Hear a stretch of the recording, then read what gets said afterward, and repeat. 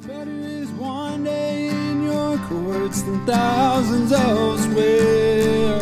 You're listening to an audio teaching from Cross Connection Church, Houston. We're a small church located in Pasadena, Texas, and it is our mission to save the lost, equip the saved, serve both the lost and saved, and to send the equipped.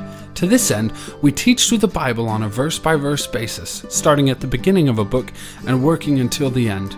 If you would like to learn more about our church, you can find us at connectedtojesus.org or check us out on Facebook at Cross Connection Church Houston.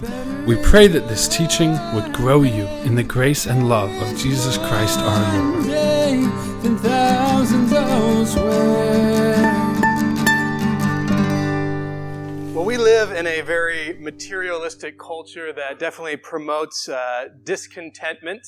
Pretty much every advertisement that you see that we're bombarded with on a daily basis is, the goal is to make you discontent. Because if you're content, if you're satisfied with what you have, if you're satisfied with how you feel about yourself, then you're most likely not going to buy the newest thing, the newest product, what they're trying to sell. And so, the advertisement is geared to making us discontent and so that we will get what they want. But studies have shown that the majority of Americans are not content, and the group that's the least content are the millennial generation. And so we're kind of raising a generation of people who are not content with what they have. And it leads to a lot of problems. It leads to a lot of sin, envy, jealousy, any other sins, come when we get to that place of discontentment. Benjamin Franklin said this: "Contentment makes poor men rich. Discontentment makes rich men poor."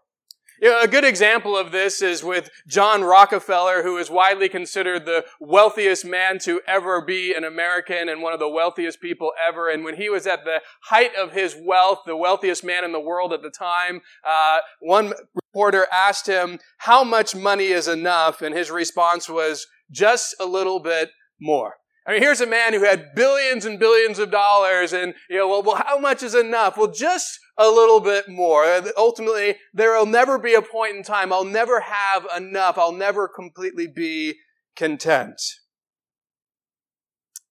If you look and you see people who obtain fame and power and fortune, they're oftentimes the ones who are most discontent because, they thought, that fame or that power or that wealth would fill the void in my life, would give me something that I thought I was missing, and they find, well, that's not it. That wealth didn't fill it, that fame didn't fill it, that power didn't fill it, that job didn't fill it, and they're actually more discontent and more miserable because they've gained this, thinking it's going to provide something that it doesn't, and we know as believers, only in Christ will they truly find what they're looking for.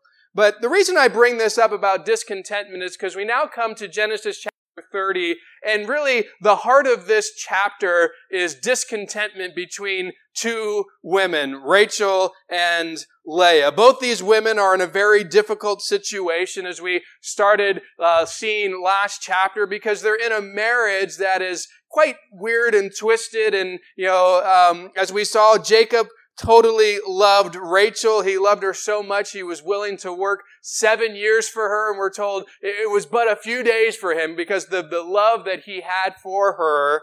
But Laban, Rachel's dad, when the 7 years of service are up, does this horrible, deceptive thing. Instead of giving Rachel, who we agreed to give to Jacob to marry, he brings in Leah, and her face is covered, and it's dark, and, Jacob doesn't know, and he sleeps with her on his wedding night thinking it's Rachel, and in the morning he finds out it's not. And we're told some things about the two sisters, that Leah was the ugly one, and Rachel was the attractive one. And so, Jacob is not happy at all, and he goes to Laban and he asks, "Why did you deceive me?" And Laban, the great manipulator, says, "Well, didn't you know? In our culture, we can't marry off the secondborn until we marry off the firstborn. And so, go ahead and, fulfill her week and then serve me for 7 more years. And guess what? You can have Rachel as well." And so Jacob now has 2 wives, and there's a big problem in his marriage. He loves one of them, the one that he wanted to marry, the one that he worked 14 years for, and he doesn't love the other. The one he never wanted. The ugly one that was just given to him, but he didn't want her to begin with. And now all three of these people are in quite a horrible scenario and situation. And so Leah, the one who's pretty much the innocent party, she's crying out to God, and God blesses her to help her in this situation. And the way he blesses her is he opens her womb. He enables her to have a child, and she has a son, and she thinks, oh, now surely my husband will love me, and he doesn't. And then God gives her another son, and the same thing, well, now my husband will love me. He still doesn't love her. And she has another one, and another one. 4 sons, and all of them thinking, now Jacob's going to love me. And it doesn't bring what she's ultimately desiring, and there's a lot of discontentment in her. And so there's something that Leah doesn't have, and that's the love of her husband. But there's also something that Rachel doesn't have. We're told last chapter, she's barren. She can't have children. As we noted in that culture, that was quite a significant problem that brought a lot of different feelings of worthlessness in that culture. And so we got one wife who's desperate for the love of her husband, the second wife who's desperate for a baby, and both are really struggling with discontentment in the situation that they find themselves in. And they're going to do things that are very sinful. They're going to do things that are very foolish. And really within this chapter, I want us to see the problems that come when we live a life that's discontent. When we're not willing to be content with what God has given us, content where we're at, it brings many issues, and usually it leads to other sins, as we'll see with envy and jealousy. And so I want us to have a warning here from the lives of Rachel and Leah, but at the end, I want to share an encouragement from the Word about contentment and why we should do it and how we can do it, because it's so important for us. So Genesis chapter 30, starting in verse 1, says this: Now when Rachel saw that she bore Jacob no children, Rachel envied her sister and said to Jacob, "Give me children or else I die." And Jacob's anger was aroused against Rachel, and he said, "Am I in the place of God who has withheld from you the fruit of the womb?" So remember, Rachel's the beautiful wife. She's the loved wife. She has the husband who loves her. She has the beauty. She's the wife that Jacob served 14 years for. Leah is the unattractive wife and the one that's not loved by her husband. And she's the one that ultimately Jacob got deceived into marrying. Now, last chapter we're told that Leah desperately wanted what Rachel had, which is the love of Jacob. I'm sure that probably she also wanted what Rachel had, was the beauty of Rachel. But now we see that Rachel also is wanting something that Leah has. She wants the children. Leah's got the kids that Rachel doesn't have, and Rachel's got the love of the husband that Leah doesn't have, and they're both wanting what the other person has, and they're discontent with what they do have. At this point in time, I doubt that Rachel maybe ever envied anything from Leah. I mean, here's the sister, she's not attractive, and now I got the man who loves me. I mean, this might be the first time where she's like, oh, here, she has something that I want. She's having children, I'm not. And we're told that Rachel becomes envious of her sister. And this is something that's so common. Discontentment. The next thing that often comes when we're discontent is envy, just wanting what someone else has, and jealousy. It brings us to that place because we're not satisfied where we're at. We're not satisfied with what we have. And so we start envying what other people have, wondering why we don't have that as well. And it often leads us to do very sinful and foolish things. And we see this with Rachel. Notice the first thing that she does. She's envying her sister, the fact that her sister now has produced 4 sons for Jacob. She wants children. She can't have any children. She's barren. And notice how she responds. She gives this irrational and impossible demand for her husband. She says, "Jacob, give me children or else I will die." Now, something we know very clearly, Jacob is not the problem here. Why do we know that? Well, because Jacob's been sleeping with Leah and he's had 4 kids. So he obviously has everything working. He's capable of having children. He's proved it with Leah. So the issue lies with Rachel. He's not the problem. She's the problem. But he's also not God. Hey, make it so that I can have kids. Well, how am I supposed to do that? I know that everything with me is working, but you're not getting pregnant. What do you want me to do? And I think it's so sad that she comes to this place with, you know what, if you don't give me children, then ultimately this life's not worth living. I'll die. This discontentment has brought her to this place of, I just can't live anymore unless I have kids. Here's a woman who has beauty, a woman who has a husband who deeply loves her, something that Leah was desperate for. But she's not content with what she has. She's not content with her beauty. She's not content with her husband. No, I need to have this baby like my sister is producing. And she gets envious and she demands of her husband something irrational, something impossible. And as she does this, Jacob responds as often husbands do when something is demanded of them that is irrational, something that is impossible for them to do. And, you better do this for me. He gets angry. And he's like, well, what do you mean I got to do this for you? Am I God? How am I going to do this for you? And, so he in anger responds to her, demand that was just an impossibility for him. And obviously that didn't make the situation better. It just made it worse. But, he's basically saying, hey, it's not my fault you don't have kids. I'm not the one who's withheld, the fruit of your womb. This is something that you take up with God. Well, what Jacob says is true. Yes, he's not God. God's the one that she needs to come to. But he says something that's true, but he doesn't say it in love. And this is a problem that we see within their relationship where, oftentimes as husbands, especially when there's, demands of us that we see as irrational, instead of, we speak the truth sometimes. Jacob's saying something that's true, but it's not connected with love. And the Bible tells us very clearly we should speak the truth in love. And that's very important within a marriage. And so Rachel needed the love of Jacob. She needed empathy. She needed someone to understand how she was feeling, what she was going through. And I wonder if Jacob would have responded that way right now, if that could have helped the situation that's coming. Because Rachel's going to go to some big extremes in the rest of this chapter. And maybe if her husband would have loved her and understood her and empathized with her, it would have helped her not take these next steps because she knew at least there's somebody here encouraging me. And if he would have said, you just need to trust God, let's pray together. But he didn't do any of that. He just got angry at her and yelled at her. And that didn't help the situation in any way. So Rachel blames her husband because of her discontentment and envy. And I think this is interesting because as Christians, we often will blame, and the one that's usually the source of our blame when we're discontent is God. And we realize, like Rachel didn't, hey, God, you're the one.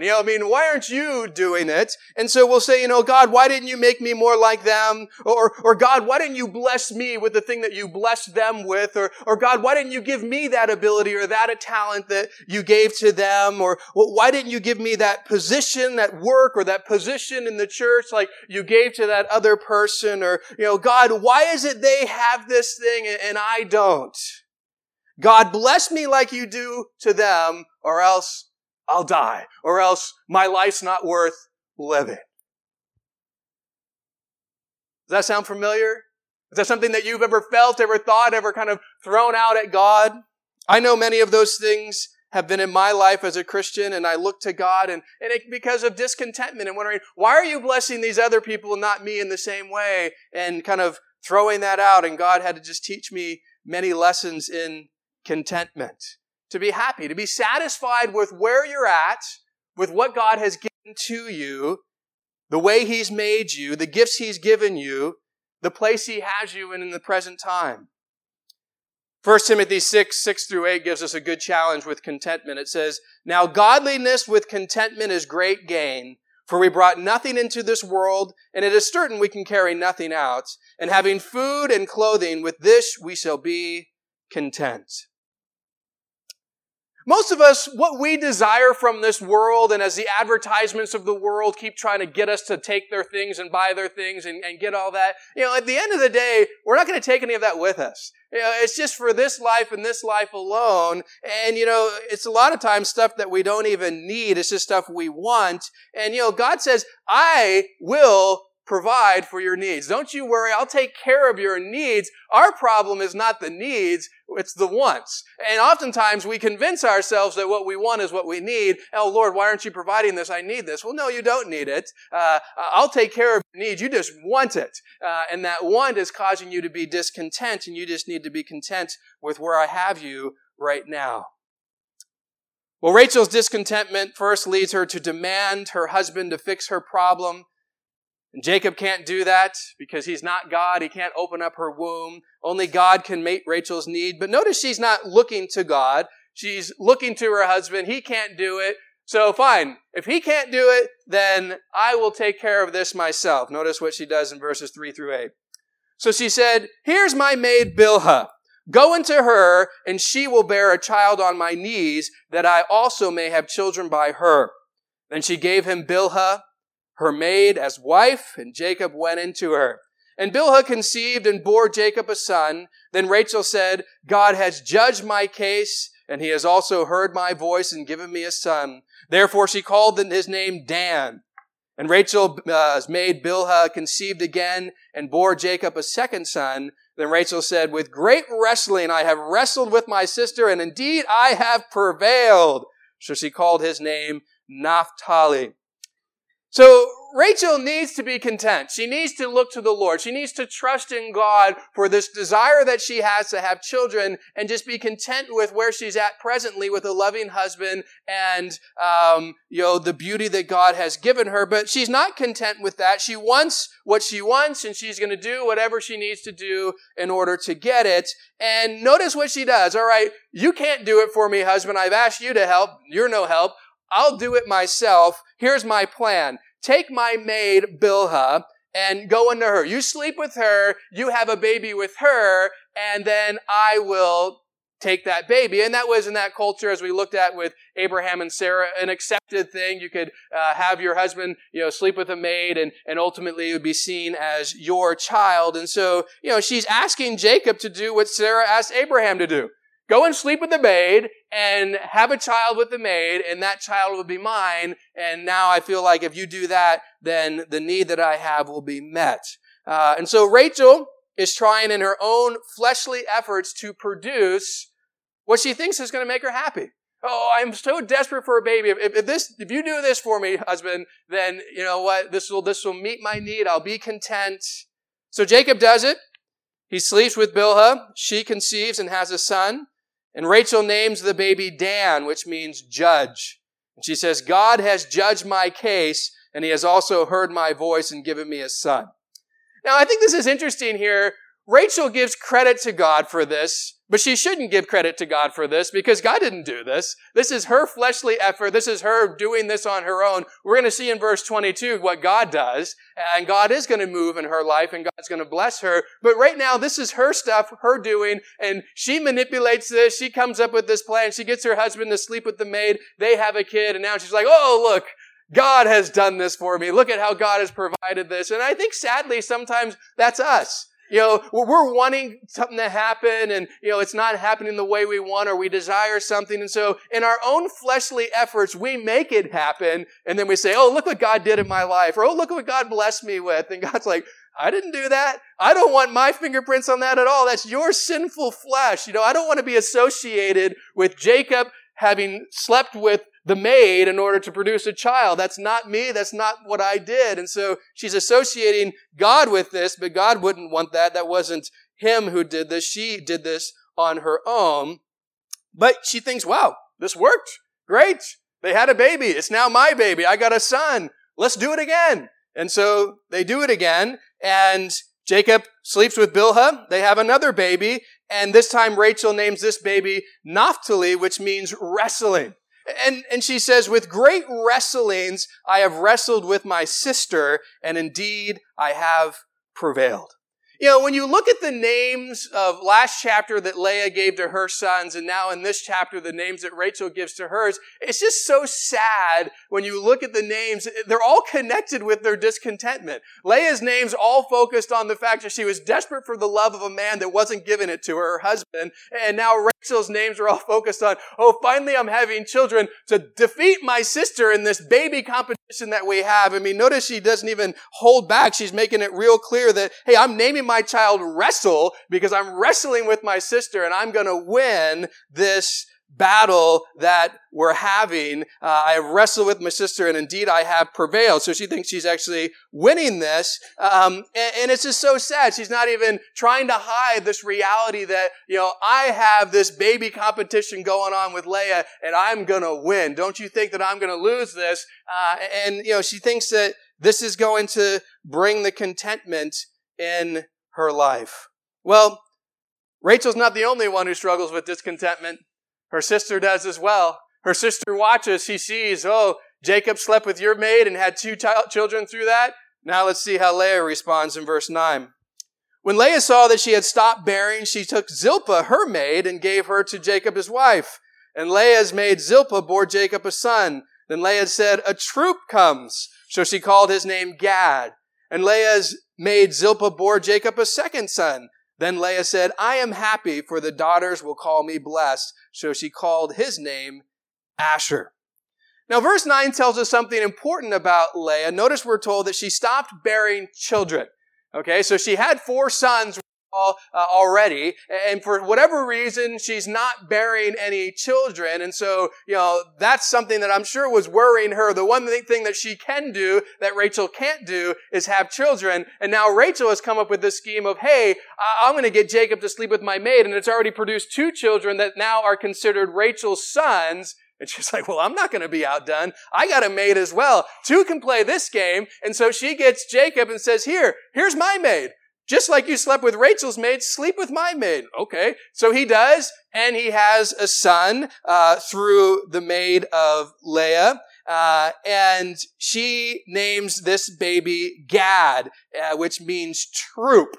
And she says, a troop has come, meaning like the reinforcements are here. I mean, you're trying to win this baby competition, Rachel, but guess who has 5 now to your 2, and 4 of them are actually from me, which you have 0. And so, but she's not done. You can have 2 babies through a maid, so can I. So she tells Jacob, hey, sleep with my maid again. And Jacob does, and he has another son, and Leah names this son Asher, which means happy. And you might think, oh, great. She's finally content with where she's at. She now produced 6 sons for her husband, 4 from herself, 2 from the maid. And she feels like, you know what? I'm content. But notice why she's happy. Not because she's content at all. She says, I am happy, for the daughters will call me blessed.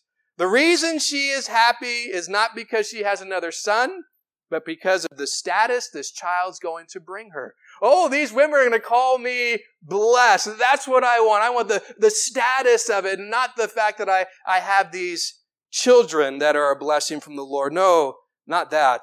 The status that comes with it. So Rachel's plan to have children through her maid, it backfires. She's thinking, all right, fine. Leah's able to have children. I'm barren. I'll have children through my maid. That is my plan. It's going to work so great. And I have 2 of them. And I think, man, I'm wrestling with my sister and I'm prevailing. Uh-oh. Sister does the same thing. So now I'm back to square one. She's got 2 through a maid. I got 2 through a maid. But when it comes to us producing children ourselves, she's still 4 and I'm still 0. And so this plan has kind of backfired on her. Now, through all of this, I sometimes wonder how Jacob is feeling. He's either really happy that he's the love interest of 4 women, or this is a miserable experience for him, or maybe it's a little of both. Maybe there's part of him that's, happy that he's the love interest and they're all fighting to sleep with him, but the problems that come with it are so severe that it's not worth it. But, he's kind of just pulled to and fro in this unfortunate marriage that he was deceived into having multiple wives. And so now we're seeing that the baby competition is not over. Rachel's not done. Her discontentment is not done. She's tried, and she's going to try something new. She's got more foolish things up her sleeves. Notice what verse 14 says.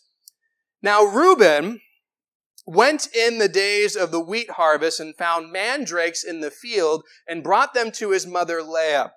Then Rachel said to Leah, "Please, give me some of your son's mandrakes." But she said to her, "Is it a small matter that you have taken away my husband? Would you take away my son's mandrakes also?" And Rachel said, Therefore he will lie with you tonight for your son's mandrakes." When Jacob came out of the field in the evening, Leah went to meet him and said, "You must come in to me, for I have surely hired you with my son's mandrakes." And he laid with her that night.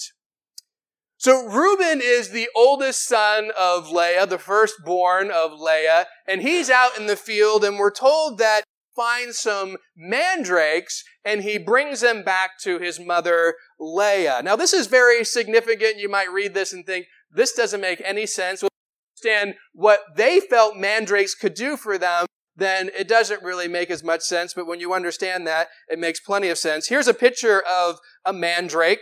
Mandrakes during that time were actually referred to as love apples. They were a fruit that grew out of the ground. And as you can see, the part that was visible was actually quite small.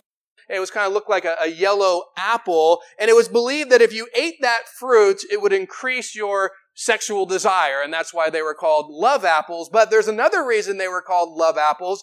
You pull that out of the ground, and you can see also up there the root that kind of looks like carrots. It was believed that if you ate the root, it would make you more fertile. And that's the real key here. Oh, you got the love apples. You got the thing that will make you more fertile. Well, who's the woman who's desperate to be fertile? The one who's barren. And so Rachel sees that Reuben brings these to Leah. Remember, Leah stopped having kids as well. And so she sees that, and she wants those mandrakes because actually around there, they didn't grow very frequently. It wasn't some common thing that you could get. It was very rare, and when they did grow, they were expensive. And so, she probably didn't have access to this, and she sees it, and she's buying into this superstition that, man, if I eat that, it's going to make me fertile. And so she comes to her sister, desperate for the mandrakes, asking to have them. And Leah's response reveals how she feels about Rachel. And maybe we didn't realize how severe it was up to this point, but notice what she says. "Is it a small matter that you have taken away my husband? Would you take away my son's mandrakes also?" Now, when you read last chapter, you kind of wonder, well, why would Leah blame Rachel for taking away Jacob? If anything, you could say Leah took Jacob from Rachel. I mean, Jacob served for Rachel. He loved Rachel. He wanted to marry Rachel. Leah was the one that, her father used to deceive Jacob. And so, but notice she doesn't blame dad. She blames sister. Hey, I was married to him first, and you have taken away my husband.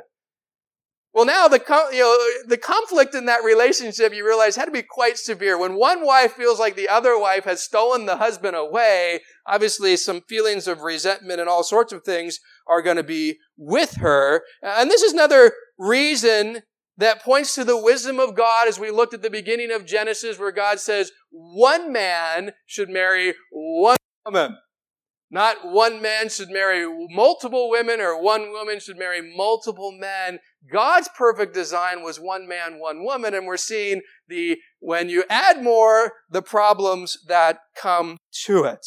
So Leah doesn't want to give Rachel the mandrake. She doesn't want to help her at all. She has bitterness towards her sister. So Rachel's like, fine, I'll give you some incentive. But what's the price going to be? I know what you want. Here it is. You give me the mandrakes, and I will let you sleep with Jacob. Now, it seems that Jacob, every night, comes home. His bedroom is with Rachel. That's the woman he loves. That's the woman he wanted to marry. And most likely, Leah's sleeping somewhere else. And so Rachel's like, hey, you know what? Here's the deal. Give me the mandrakes. And tonight, when Jacob gets out of the field, you can sleep with him. He can be with you. Notice the discontentment with not having her own child. She comes up with a new fleshly plan. The first plan was, hey, you know what? I'm going to demand of my husband. That didn't work. Okay, so I'm going to have my husband sleep with the maid. That doesn't work. I'm just going to sell my husband to my sister. Ultimately, here, give me the mandrakes and you can have my husband. And, this is so sad. And she's feeling like, if I get these, it'll make me fertile. It'll give me children.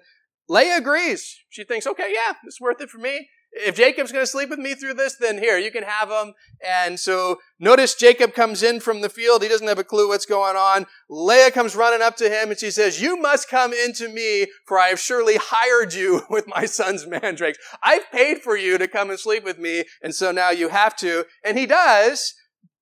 And that's where we're left with at that verse. So Rachel is struggling with something that we saw Sarah struggling with as well. She's trying everything in her own flesh to get something that only God can give. Rachel's not content with a loving husband. She's not content with, the beauty that she has. She wants babies, and she demands her husband to give it to her, which he can't. She tries in her own flesh to get it through the maid. It doesn't work. She tries now with the love apples. She should just be content. She should just trust in the Lord. This new plan of the love apple, just like the last plan, unfortunately, is going to backfire on her as well. Notice what happens in verse 17. And God listened to Leah, and she conceived and bore Jacob a fifth son. Leah said, God has given me my wages because I have given my maid to my husband. So she called his name Issachar. Then Leah conceived again and bore Jacob a sixth son. And Leah said, God has endowed me with a good endowment. Now my husband will dwell with me because I have borne him 6 sons. So she called his name Zebulun. After that she bore a daughter and called her name Dinah. So Rachel's plan is, you know what, here, get me the mandrakes. It makes you fertile. I'll be fertile. I'll be able to have a child, and this is all going to work out for me. But the cost of getting those mandrakes is to let sister sleep with Jacob. But she's willing to pay that cost, thinking, that's okay. I'm going to have a baby through this. Well, the worst possible scenario happens. Her sister sleeps with Jacob and gets pregnant from it and now has another child. Now remember, she stopped having children for whatever reason, and now through this work of Rachel and doing this, now it's like, oh, she's pregnant again, and Leah names this child Issachar, which means reward. And she says, God has ultimately given me my wages because I've given my maid to my husband, which once again, giving God credit for something he didn't want. But she thinks this is a reward from the Lord. And now that Leah has shown that she can still conceive, Jacob sleeps with her again, and she has another son, and she names him Zebulun, which means dwelling. She says, God has endowed me with a good endowment. Now my husband will dwell with me because I've borne him 6 sons. Surely after bearing him 6 sons, he'll love me. He'll dwell with me. He'll have this relationship with me that I'm so desperate to have with him.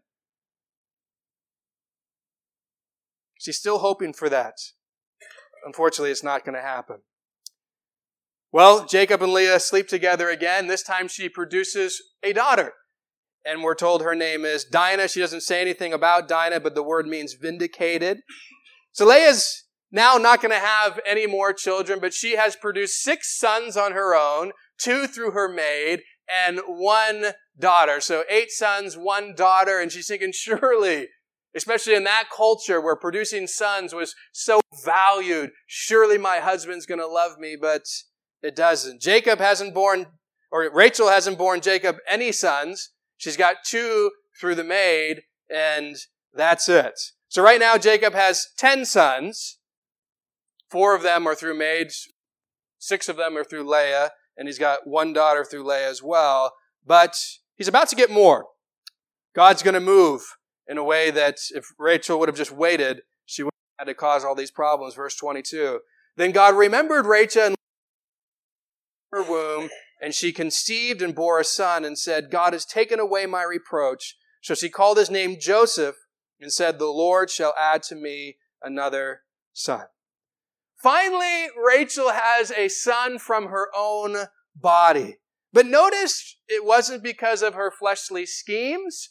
Demanding it of her husband didn't help at all. Giving her husband to her maid didn't make it happen. Eating the love apples didn't make it work. The only way that she was able to have children was ultimately because God opened her womb. He was the one that she needed to come to. He was the one that she needed to wait on. And in the process, if she just would have been content with where she was at and what God had blessed her already with, then all this other junk didn't have to happen. And it's just a sad reality of what takes place. But even more sad here is how she responds to it. But before we get to that, I just want to say this is a reminder for us of discontentment and what it brings us. When we get to that place where it's just like, you know what, I'm not content at all with where I'm at, with where I look, with where I'm doing, with what God has me. It usually never, when we do our fleshly schemes, it doesn't produce what we think it will. We just need to trust the Lord. We need to trust Him in the process. Well, Rachel names her son Joseph, which means Jehovah has added. And you would think, just like with Leah when she says, I'm now happy, you would think, well, now Rachel's content. I mean, she's finally produced a child from her own body. She's got the loving husband. She's got the beauty. She now has her own child. Surely now this woman is going to be content. This is now going to fulfill the thing that she wanted. But notice what she says. The Lord shall add to me another son. Oh, it's great that I got Joseph, but I don't want to stop now. Come on, Lord, let's keep this going. You've given me one son, let's make it 2 and 3 and 4. And, she's not content with what God has given her. Even though this wonderful blessing, a barren woman opened her womb, she has a child, and yet, I'm just focused on the next one, not on the present blessing of this boy. Discontentment was destroying Rachel and Leah's life. It led to envy, jealousy, selfishness, a lot of foolish and sinful scheming. And we need to let that be a warning of what it can do to us. And I want to finish tonight with a challenge from Philippians 4, where Paul encouraged us to be content. Here's an example of discontentment and the problems it brings to your life. Paul reveals why we should be content and what we should be content in, but most importantly, how is it possible? Because we struggle with that, especially in our culture of materialism. It's hard oftentimes to be content and just to be satisfied with where God has us and how we look and what we've been ability-wise and our role and position and all these things. We can struggle with it. And so how do we do it? Which is the ultimate thing I want us to end with tonight so that we can put this into practice. But Philippians chapter 4, verses 11 through 13 are some great verses dealing with contentment. And 13 is one that we know very well, but maybe you don't understand its context, which we will tonight as we see this. It says this, not that I speak in regard to need, for I have learned in whatever state I am to be content. I know how to be abased, and I know how to abound. Everywhere in all things I have learned both to be full and to be hungry, both to abound and to suffer needs. I can do all things through Christ who strengthens me. The thing I really want you to note here, first of all, as we see what Paul shares, is he says he has learned in whatever state he's in to be content. And I think it's important for us to realize contentment is not natural for us. Our natural inclination is selfish. We are selfish beings that, we don't like to be content. We want more. We want this. We don't like what we have. The grass is always greener on the other side. That's what's natural for us. And so contentment is not something that is going to be natural to our flesh. And so we have to start with that reality. And then Paul shares with us something important. Contentment is something he learned. It's something that we have to learn as well. It's not a natural thing, it's something we learn to do. We learn about. We learn to put into practice. Paul was a man who had experience with both sides of the social ladder were like. He was a man who knew what it was like to be well off in a, prestigious position. He was a Pharisee. He was a well-respected man, and most likely while he was in that role, wealthy. And so he understood what it was like to be someone on that social side of things, but he also understood what it was like to be at the complete opposite of that. And I think the best description is when Paul shares some of the things that he went through in his life. And you think, well, here is where he was before Christ. He's this Pharisee. He's well respected. He's got a family. He's got money. He's got what so many people would want and desire. And he's like, I learned to be content when I had all this stuff. You're like, well, yeah, that's not very hard. But he also says, I learned to be content when I didn't have any of it.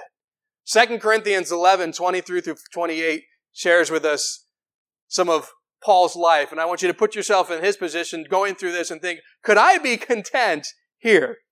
From the Jews, 5 times I received 40 stripes minus 1. 3 times I was beaten with rods. Once I was stoned. 3 times I was shipwrecked. A night and a day I have been in the deep.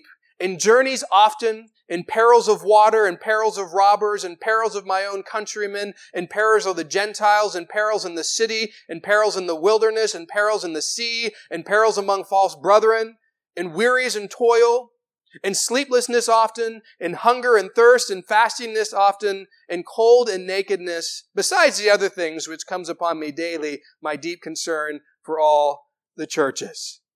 Paul went through some horrific things in following God. And, just take one of those things from that list and say, you know what? I could be content in being imprisoned, or I could be content in being beaten, or I can be, most of us probably say, no, I couldn't be content in that situation. And so Paul's not just someone saying, hey, you need to be content as he's living this rosy life where everything's good and he's this great position, he's well respected, he's got all this money. Speaking from that place of like, you need to be content. You say, well, yeah, you don't know what it's like to suffer, Paul. You don't know what it's like to have nothing. You don't know what it's like to be in that situation. So who are you to talk? Well, actually, he is the best person because he's been on both sides. And he said, you know what? I learned something in my relationship with the Lord, how to be content both when I had plenty and when I had nothing. Oh, when my clothes were wonderful and I was naked. Oh, when I had such, position of respect and when people hated me so much they tried to kill me. I've learned to be content in both of those extremes. But it's hard for us. It's hard for us in this culture. That's telling us, you know what? Don't be content with the way you look. Don't be content with your job. Don't be content with your house. Don't be content with your car. Don't be content with your relationships. You need more and more. You need the newest and the best. Don't be content. Paul's saying, you know what? You need to learn to be content. Wherever God has placed you, whatever He has given you, whatever situation you are in, learn to be content.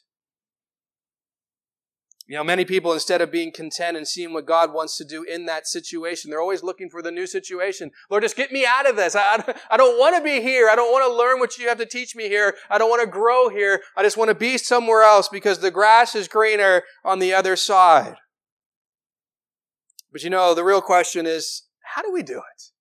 How does a guy like Paul make this statement that in the midst of all that difficulty and that pain and all that beating and imprisonment and hardship, that he could truly say, I learned to be content in that?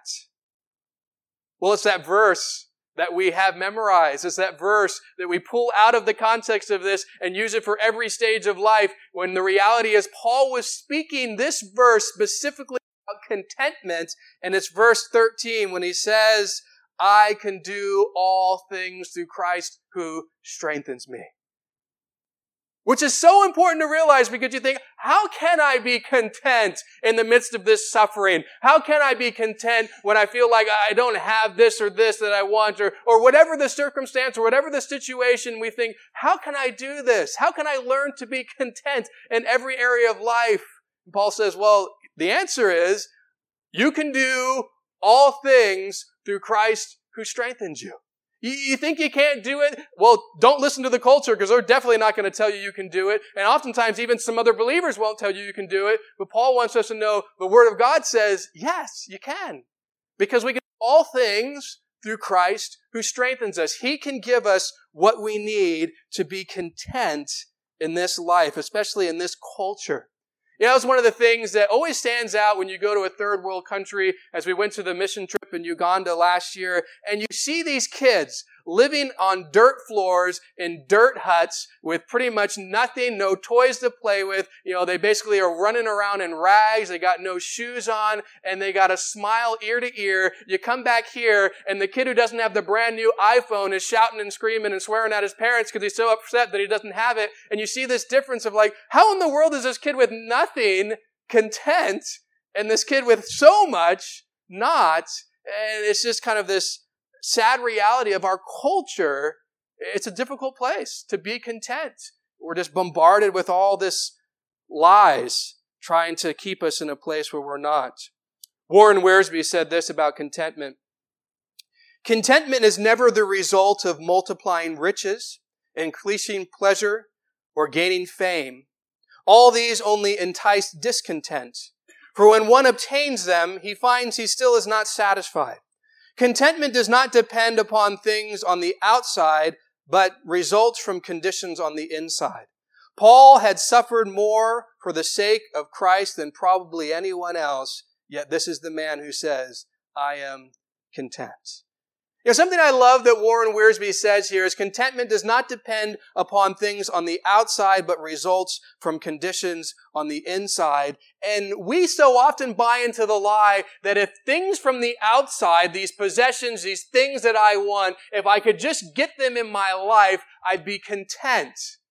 But it's never the case. Oh, if I just get the brand new this or the this, and we get it, and we are happy for a little bit, but then the discontentment comes again. Oh, I need the newest one, and I need this, and I need that. And so if we're trying to fill contentment from the outside in, it doesn't work. And Warren Wiersbe is saying, no, it's not from the outside in, it's from the inside out. Something within you, your perspective, your heart has to change, or nothing that you gain, power, fame, wealth, none of it is going to make you content. You're always going to be discontent if you're seeking contentment from the outside in. You have to be changed inwardly, and your attitude and your thoughts and your heart towards these things have to change in order for contentment to truly happen. And it's something that God's got to do, and it's possible. That's the encouragement of what Paul shared there in verse 13, and the encouragement I want to leave you with, because I know we all struggle with contentment, but the reality is it's possible to be content in every area of life. Why? Because we can do all things through Christ who strengthens us. He can give us what we need. He can change our heart. He can change our perspective. He can even change our desires. But as He works inwardly in us, changes those things, we start to see possessions and wealth and power and jobs and all these things that we used to think, oh, if I just had that and I'm pursuing that, we see it differently. We start to see the kingdom as the important thing, reaching people for God as the important thing, and the willingness to be suffering in the midst of it because of what God's doing in our life. So contentment, it's very important, because as we see in this chapter, discontentment brings all sorts of sin and problems into our life. And I'm sure we could go around the room tonight and we could all testify and give examples of how our discontentment brought us to places of envy and jealousy, which brought us to more sin, which brought problems into our life. I'm sure we're all aware of this reality. It's not good for us, but like many sins, we still do it, even though it's not good for us. And so we need to realize, stop. But it's also possible to stop, because God can give us the ability to do that.